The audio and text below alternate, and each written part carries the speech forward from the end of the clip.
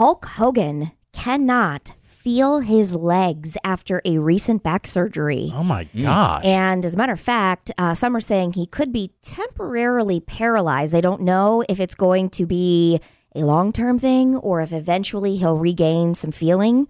But also saying that he is able to barely use a cane to walk. Hogan had his back surgery again. He had the nerves cut from his lower body. He can't feel his lower body. So he has to use his cane to walk around. I thought he was using the cane because he has pain in his back. He doesn't have any pain. He has nothing at all. He can't feel anything.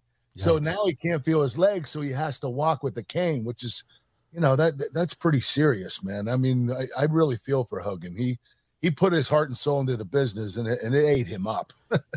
I've heard that he's had to sustain major injuries wrestling. Yeah. Well, they and at the time, they didn't even have insurance. They pile them down on their backs and stuff. I mean, it's kind of hard. It still seems like the ring.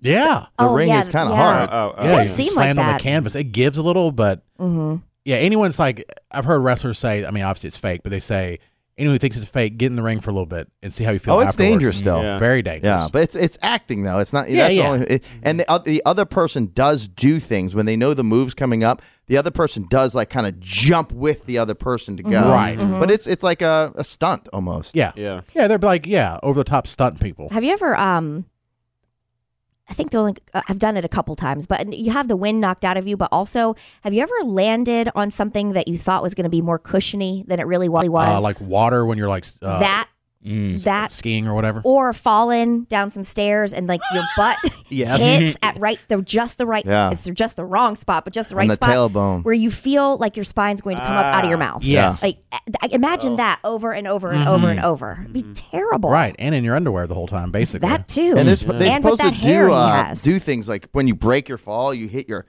hands on the side. It's supposed to do a lot for breaking your fall, but if you don't get it right, well, and there's some of them, they're doing flips.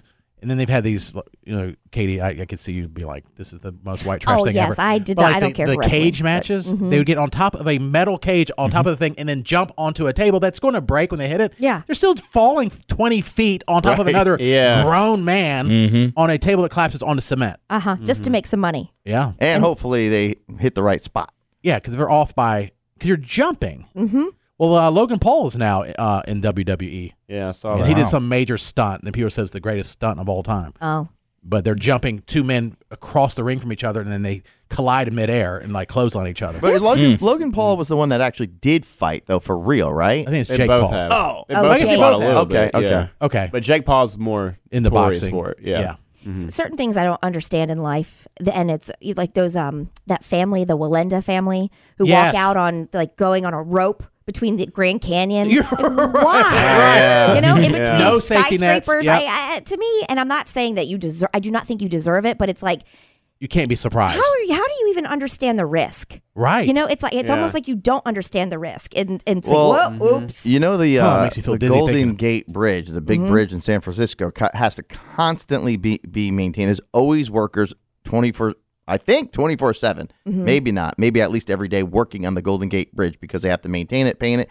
And for some reason, and it's very high, reason there is a lot of Native Americans that work on that. They have more tolerable to the height. I've heard that before. Really? Yeah, yes. At least that's what I've heard. Okay. I've heard.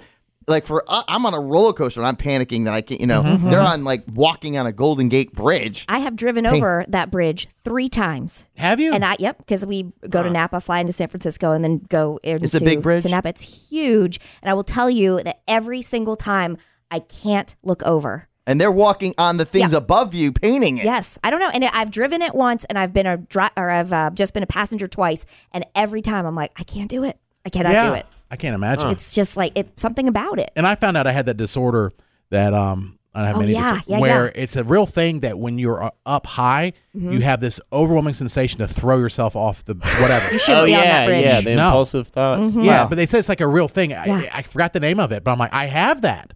And I hate it. Don't go on bridges. I don't like it. It's almost like you want to get it over with.